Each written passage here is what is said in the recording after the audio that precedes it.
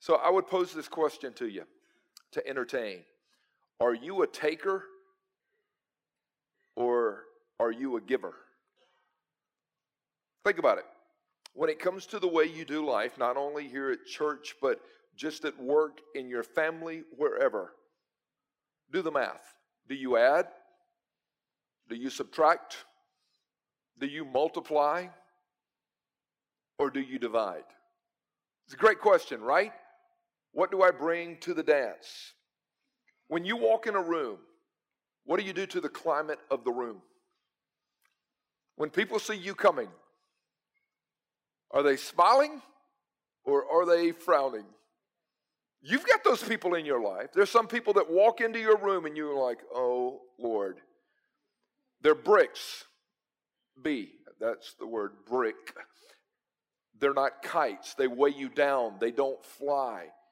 There's people that walk into your life and they add energy to it. And you go, man, I enjoy being with them. There's certain people that walk in and they subtract from the energy, they subtract from momentum, and you go, I tolerate being around them. There's some people when you meet them, you're like, man, they just multiply their influence in a room. And you know as well as I do, you know, coaches, you look at those kind of kids on the football team. You've got some that add, some that subtract, but you get somebody that comes in that multiplies and you're like, wow, does he add incredible value? And you value being around that person. And you got some people that divide. They're just divisive.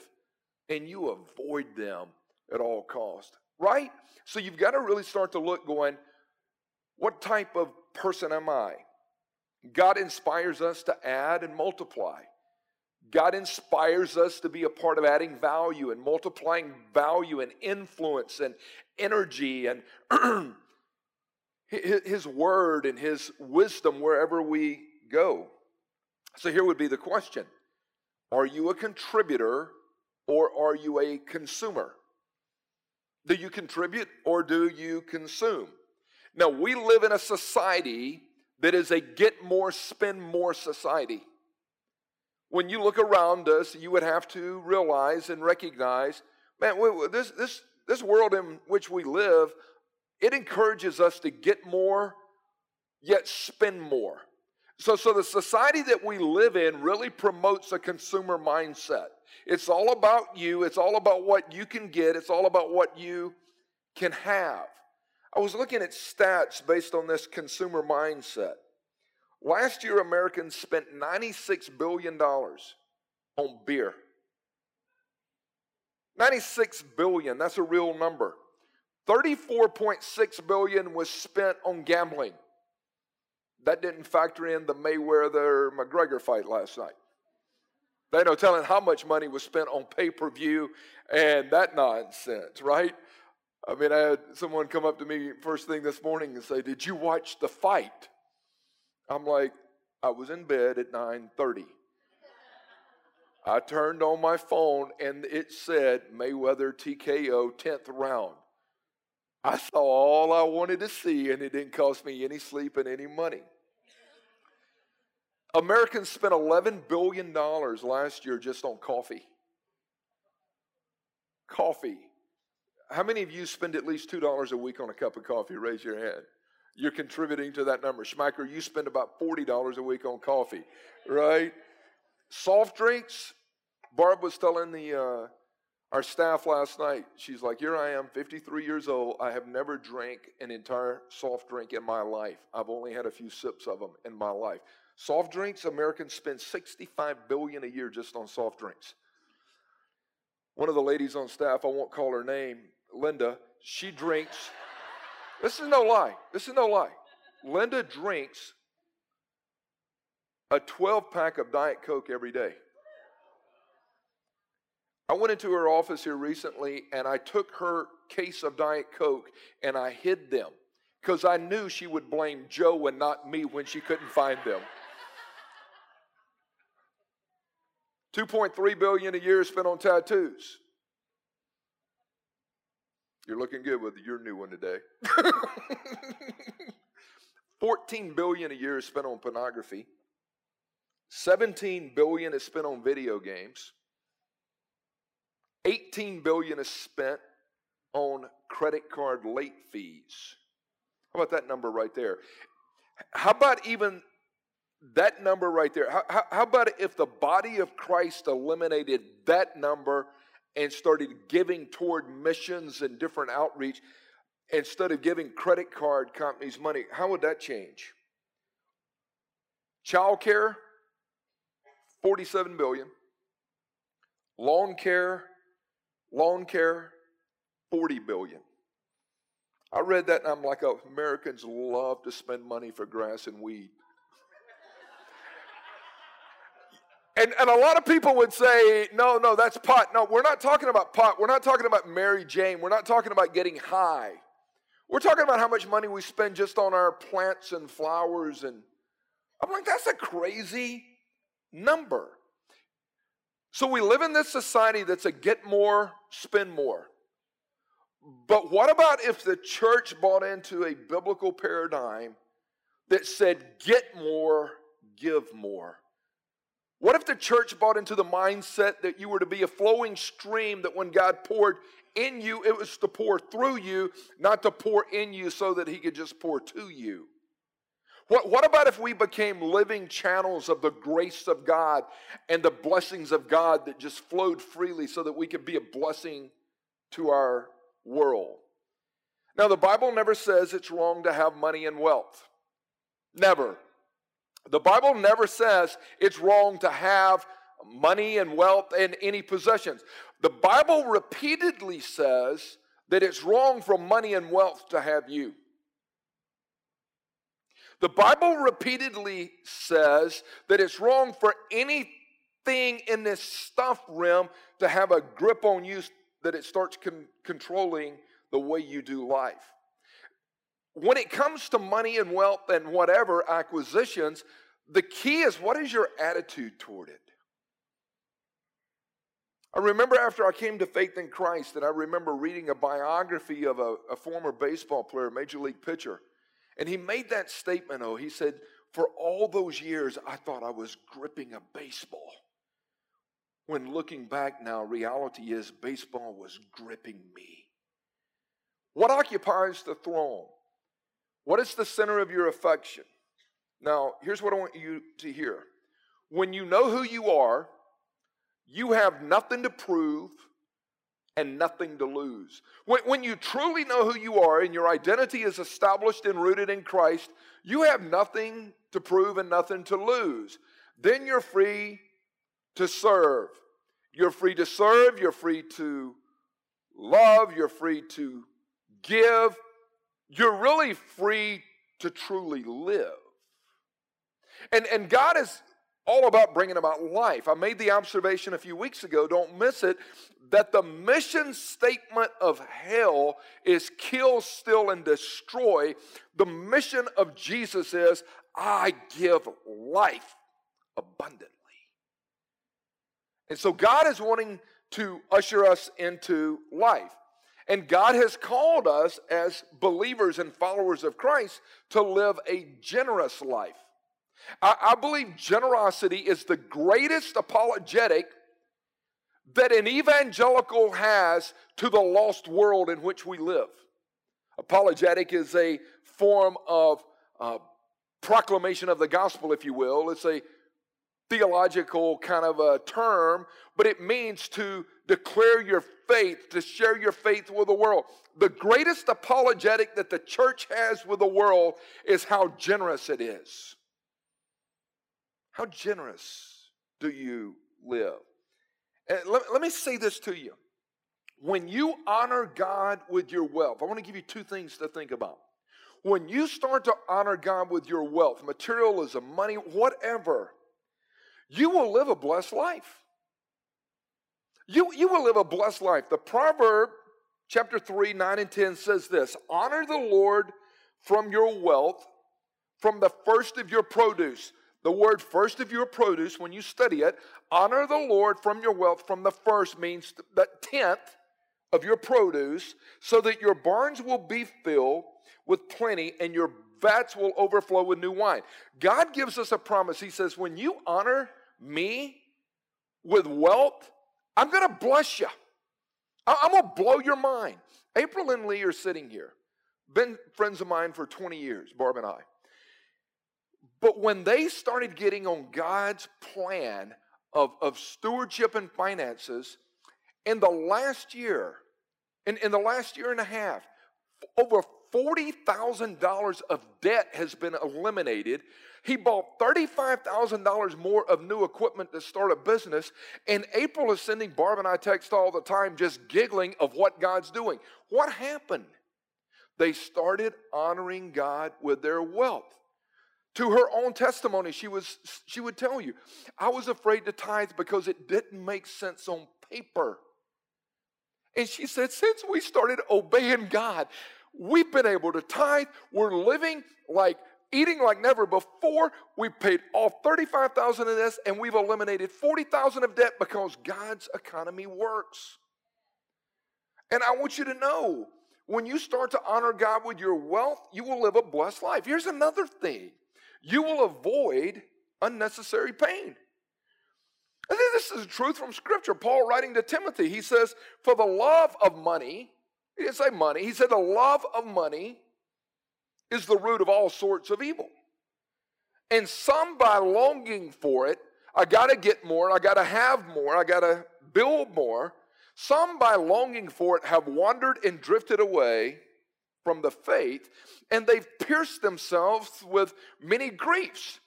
He said, look around you. When people start to chase after more than enough, have you ever seen them drift? When they moved away from simplicity and started living a lifestyle with complexity, he said, watch them. Obtain something that's easy to maintain. In the sports world, when I was ministering to these athletes and they were making $5, $10, $15 million a year, a lot of the guys would go out and obtain this incredible lifestyle, 15,000 square foot home and all this stuff. And all of a sudden an injury would happen or their career would come to an end and the cash flow dried up and they would lose so much. My buddy Kenny Rutgers, who started a ministry called Game's Over, he lays out within the first 3 years of retirement or being kicked out of the game, released from the game, how financial bankruptcy is one of the biggest things that an athlete deals with. Divorce, all this disruption, addiction. Why? Because I obtained something I couldn't maintain. When you start to chase after what the world says is important, I'm telling you right now, it'll bring a lot of ruins into your life. Don't miss this.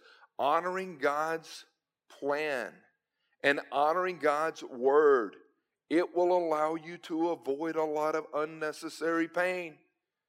And one of the greatest causes of divorce is financial ruins.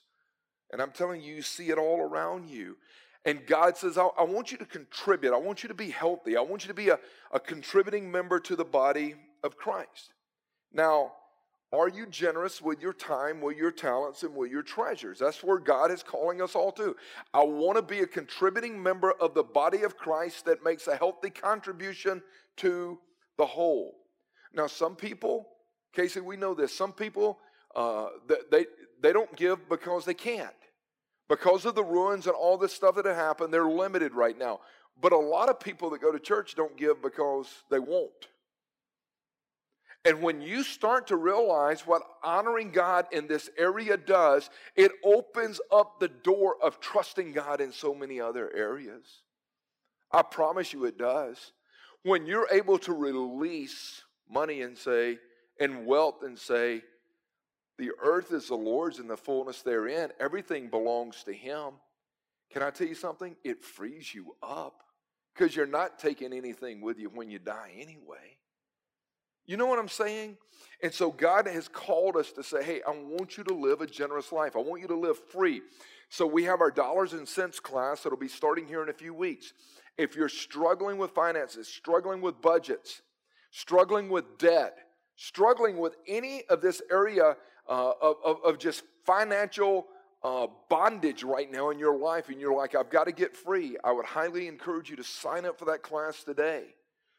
When we started honoring God, I mean, this happened when I got saved. I was taught right away. I went to a Christian conference. This was crazy for me. I came to faith in Christ in 1985. I don't have any real church marinade.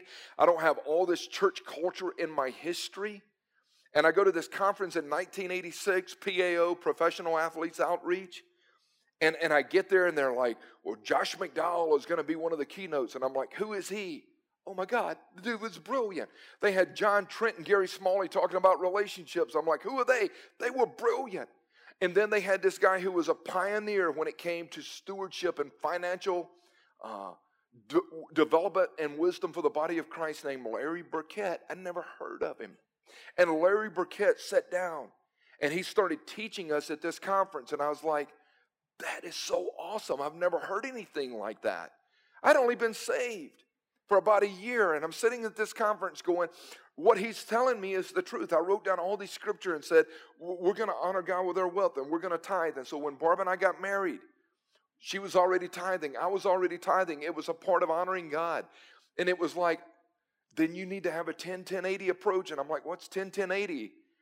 You give the first 10, you save 10, then live on the 80.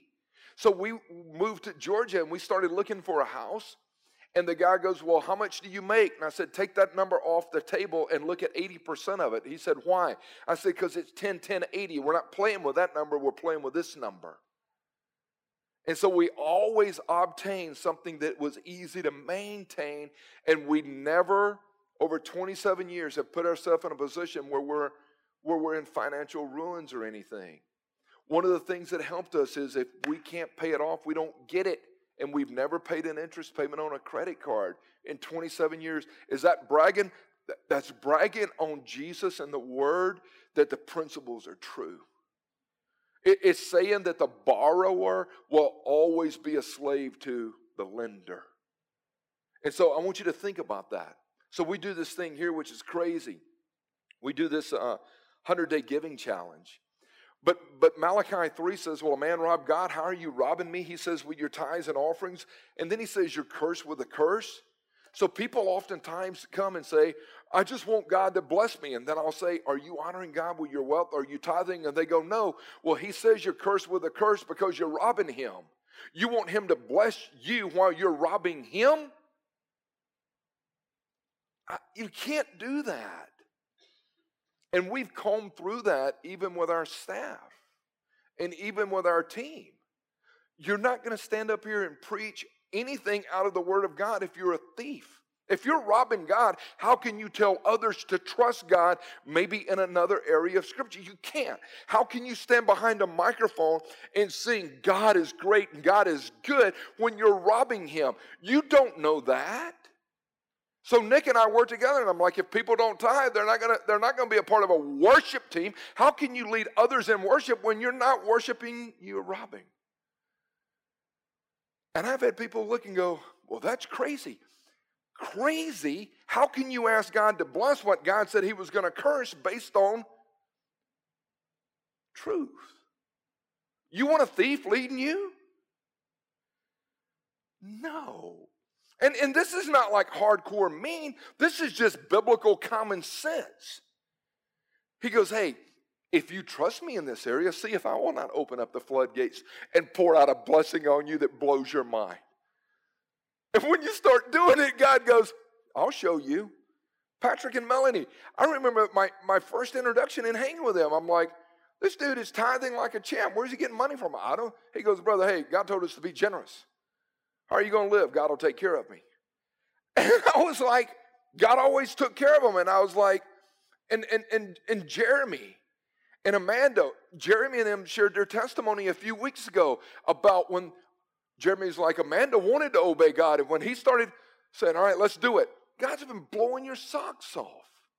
And he starts moving into living this generous life, saying, we're going to be generous. We're going to bless people. And we do this men's event on Tuesday night, our sportsman dinner on Tuesday. We had about 275, 300 people there. We sold out of our tickets. That's all we could accommodate. My buddy David Blanton with Real Tree Outdoors shares his testimony. Phenomenal. 25 men indicated, yes, I'm praying to surrender to Christ tonight. I'm like, that is so cool. And one of them was Jeremy's daddy. And he's seen a change in Jeremy and Amanda. And he's seen a radical difference in his son's life. And he started giving, and he started praying, and he started believing. So we do this 100-day giving challenge here that we really do believe. It's like, what's your part? By God's grace, I'll give 10% over the next 100 days. 10%, I'm talking about the big number, not the lower number after tax. That's what we do. I'll give 10%. What is God's part? God's part is to bless me according to Malachi 3. What is the Cross Loganville's part? Twofold. If God doesn't bless you according to what he says, we'll give you your money back. Number two, if you do give and God blesses it, I just want you to know we'll store those resources in a way that glorifies God. That's what we're going to do. And I've had people say, all right, I'm going to do the 100-day giving challenge. I've never honored God in this area of being a contributing member financially to the body of Christ. Test God. It's one of the only few times in Scripture where God says, test me in this. Test me. The thing I want you to hear loud and clear is, you cannot authentically ask God to bless you if you're robbing him. You can't ask God to bless your family if you're robbing him. You are cursed with a curse for robbing me. That principle, when it got seared on my heart and mind, so if you ever come over for counsel or something and you're like, God's just not blessed, I'm going to ask you, are you honoring God in this area? Because that's one of the few places where he says, hey, it's not going to work. Because our money reveals a lot about where our hearts are. So God brings us to this place of saying, I want to see you converted. We repent, we respond. I want to see you committed. Trust in me with all your heart. I want to see you connected. Do not forsake fellowship with other people. And then he says, I want to see you contributing. He even says God loves it when a giver gives with a cheerful heart. 2 Corinthians 9. When Rachel was little, our daughter, I remember we had those Archie tapes and all these other kind of little CDs, and we would go down the road. God loves a cheerful giver. That song would come on, and her little voice would be singing it, and I was like, that's right. God loves a cheerful giver. God loves a joyful giver. God loves us to live generous lives with a joyful heart. That's right. That's right. So we believe that a healthy body, listen to me now. We believe that a healthy body inspires and requires all members to make a contributing, just a big-time contribution to what's going on. We believe everybody should be a contributing member if the body's really going to function right. Now, we encourage our partners to live missional lives. We believe God in his sovereignty has placed us in this city among these people in this century for a reason. Did you get me? We believe that God in his sovereignty has placed us here in this city among these people here in Loganville and beyond 2017 in this century here that we're living in for a reason, and the reason is that each and every one of us would live a missional life. I believe God's calling all of us to be missional. I was sharing with a couple of my buddies this morning. Mission trips. Going on a mission trip. Don't you go on a mission trip. Don't you do it. If you go on the mission trip, you'll come off the mission trip. You live a missional life that includes trips. Then wherever you're at, You're living out a missional life. But if you go on a mission trip, you'll come off the mission trip and you'll just start tripping according to your agenda again. We're not going down to Mexico on a mission trip. We're taking this trip to move down to Mexico to live a missional life because God's called me 24/7, 365 to be missional and intentional. That's what we believe. Ephesians 2:10 says, you're his workmanship. You've been created in Christ Jesus unto good works that God has prepared beforehand that you should walk in them. You're his workmanship. The Greek word there means masterpiece. Means one-of-a-kind piece of art. It means this grand poetic piece. You are God's masterpiece, not mass-produced. There ain't nobody else like you that God made. And when the Holy Spirit becomes fully alive in us, and we start to live a missional life according to the DNA that God's given us, God goes, I've saved you unto good works that I prepared beforehand that I want you to walk in them. So a story is told about 4 people named everybody, somebody, anybody, and nobody. There was an important job to be done, and everybody was sure that somebody would do it. Anybody could have done it, but nobody did it. Somebody got angry because it was everybody's job. And everybody thought anybody could do it, but nobody realized that everybody wouldn't do it. And it ended up that everybody blamed somebody when nobody did what anybody could have done. It's our job. Somebody, can anybody find me? Somebody to love.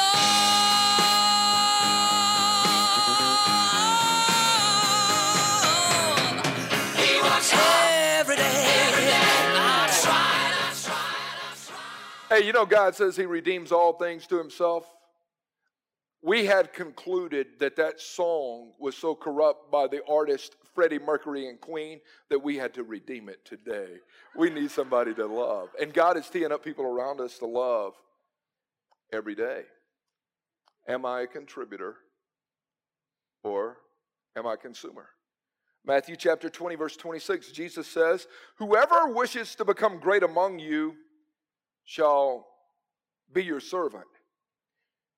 The Son of Man did not come to be served, but he came to serve and to give his life as a ransom for many. Get the missional statement of Jesus. I've come that you might have life, but I've come to serve and give my life as a ransom for many. I've come to serve. I didn't come to be taken care of. I didn't come to be a consumer. I came to be a contributor. I came to be a difference maker. And so God has called each and every one of us to be givers, to serve, to contribute. Now here's something I wrote down as I think about myself, as I think about Nick, as I think about our staff. And I want you to hear this loud and clear. This matters to us. This is essential for us. Don't miss this. We realize that we are accountable to those that we lead. I'm accountable to God, but I'm accountable to you. Because I pastor, I'm not in a higher class than you are. Not one person in this room is in a higher class or a lower class than the other person. We're all members of the body of Christ underneath the headship of Jesus Christ. I'm just a member of the body of Christ. And I hate to burst your bubble, but I'm just a sheep in shepherd's cloth, and I'm just a sheep like you are. God's clothed me and appointed me and anointed me to proclaim the gospel and the good news, but I'm just a sheep like you are. I will be judged with a much stricter judgment. I get qualifications and responsibilities of pastor and elder, but I realize this: when I look at you, I'm accountable to the people I lead. I'm not above you. I'm with you. Here's another thing I realize. We believe that based on the teachings of Yeshua Jesus, Philippians chapter 2, we believe that we're to put the needs of others first. What do you need? We believe that it is time for the body of Christ to stop promoting their own personal agenda and become servants and foot washers like Jesus Christ our King, and to say we're here to give our lives away. It's not a dog and pony show. It's not how cool is the lights, how cool is the sound, do you have smoke and mirrors. It's all about us being the body of Christ that serve relentlessly and faithfully to the King. That's what God is calling each of us to do, to live generous lives. Here's what we believe. We believe that we're here to help others grow to the maximum of their potential. Here's how we do it. David Blanton, when he shared his testimony the other night, David goes, I'll never forget the first time I ever shared my testimony. He said, I came over to Social Circle down that way where you and Jeff Foxworthy were doing that thing. And I said, I remember. He said, but the first time I ever shared was weeks later, months later, down in Columbus. There were about 5,000 at this wild game dinner, and I shared about a 5-minute word, and Jeff then shared, and then you closed it out. I'll never forget where I got started at. And I sat there and listened to Blanton the other night, and I'm like, amazing over the last 18 years what God has done in his life. But this is the way you mentor. This is the way you disciple. This is the way you do life. I will do it. I'm going to do it, but you're going with me. Come on. So you always take somebody else with you. Barb knows I always took my boys with me on trips. Come on, I'm going, but you're going with me. Then I'm going, but you're going to sit here and watch it, and you're going to take notes. You're going to take notes. Now, you're going to do it, but I'm going to go with you and be with you. Yeah. Now, you're going to go do it. Now, you're going to go do it and take somebody with you. You see the progression? I'm going to go do it, but you're going with me. Now, I'm going to do this again. I'm going to go teach, and I'm going to hang out with this group, but you're going to take notes while we're there, and we are going to talk about this. Now, the next time we go out, you're going to do it, but I'm going to be right there with you. Now, you're going to go on out there and do it. Take somebody with you. Then you make them take notes and watch. And then you say, you're going to go do this, and I'm going to go do it somewhere else. When I was emceeing and leading that FCA Peach Bowl breakfast every year, Sid Calloway and Dickie Clark, who were with FCA, I remember I was going down speaking. I was bringing in these athletic figures and all this stuff. And then Ernie Johnson Jr. came to faith in Christ in 1997. And EJ starts getting fired up. And I'm like, it's time for him to do it. He wasn't sharing his testimony at any events yet. I mean, he was still just starting to walk and grow in his relationship with Christ. And Sid Calloway called and said, hey, are you still game for the breakfast this year? And I said, I'm coming, but I'm not going to do it. He's like, well, who's going to do it? I said, just trust me. I'm coming, but I'm not going to do it. And I took Ernie with me. And I told Ernie about the breakfast and kind of the dynamics of it. And then I told Sid, Ernie's going to lead it, but I'm going to be there with him. And Ernie led it like a champ. He's so much better than I am anyway with that kind of stuff. And the next year, the phone didn't ring asking me if I'd come do it. But I found another place that I felt like God was calling me to, and I'm going to go do it. But once we get it up and rolling, you find somebody else that can do it that, now you go train your world. Contributors, not consumers. Givers, not takers. John 13, I wrap it. Jesus poured water in a basin, began to wash the disciples' feet with a towel which was girded around him. And he said, you call me teacher and Lord, and you're right, for so I am. If I then, the Lord and the teacher, washed your feet, you also ought to wash one another's feet. If I wash your feet, you ought to wash other people's feet. I gave you an example that you should do as I did. I gave you as an example what you should do as well. You're blessed if you do it. You're blessed if you go out and serve. You're blessed if you give your life away. You're blessed if you do it. When you know who you are, you have nothing to prove and nothing to lose. I'll wrap you with some vision thoughts I wrote down this week. I believe that the church is to be active and highly involved in bringing about life change in our world. I do not believe that the government is God's blueprint to meet the needs of the world today. I believe the church is. I have a vision for our church here at the Cross Loganville, a vision for a church that loves others with no strings attached. I have a vision for people who serve more than being served. I have a vision for a church that gives more than it receives. I have a vision for our people that we're so overwhelmed with the love of God that we love people right where they are, but then we love them too much to let them stay where they are.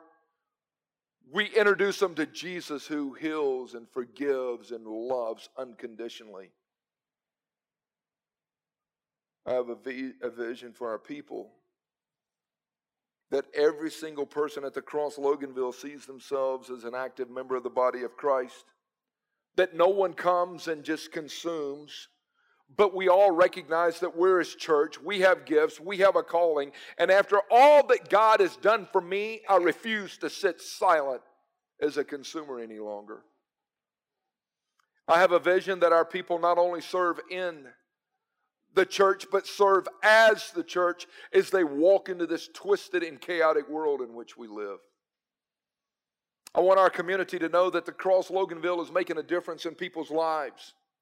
And even if they don't believe in Jesus, they would still be astonished at what's happening in your lives. I have a vision for our church. I believe that God has not called us to be consumers, self-centered takers. But I believe that God has called us to be spiritual contributors. I believe that we are the church. And I believe that we exist to glorify God and to make Him known in Loganville and beyond. There's a ton of ways to get involved. There's a ton of ways to serve. Give your life away. You can't take it with you anyway. Thank you for joining us for the teaching here at the Cross Loganville. Let me encourage you to access our website, thecrossloganville.org. Tons of information. We'll answer many of your questions. Contact us via email, info@thecrossloganville.org, or you can call us at 770-554-3322. God bless you. Make it a great day.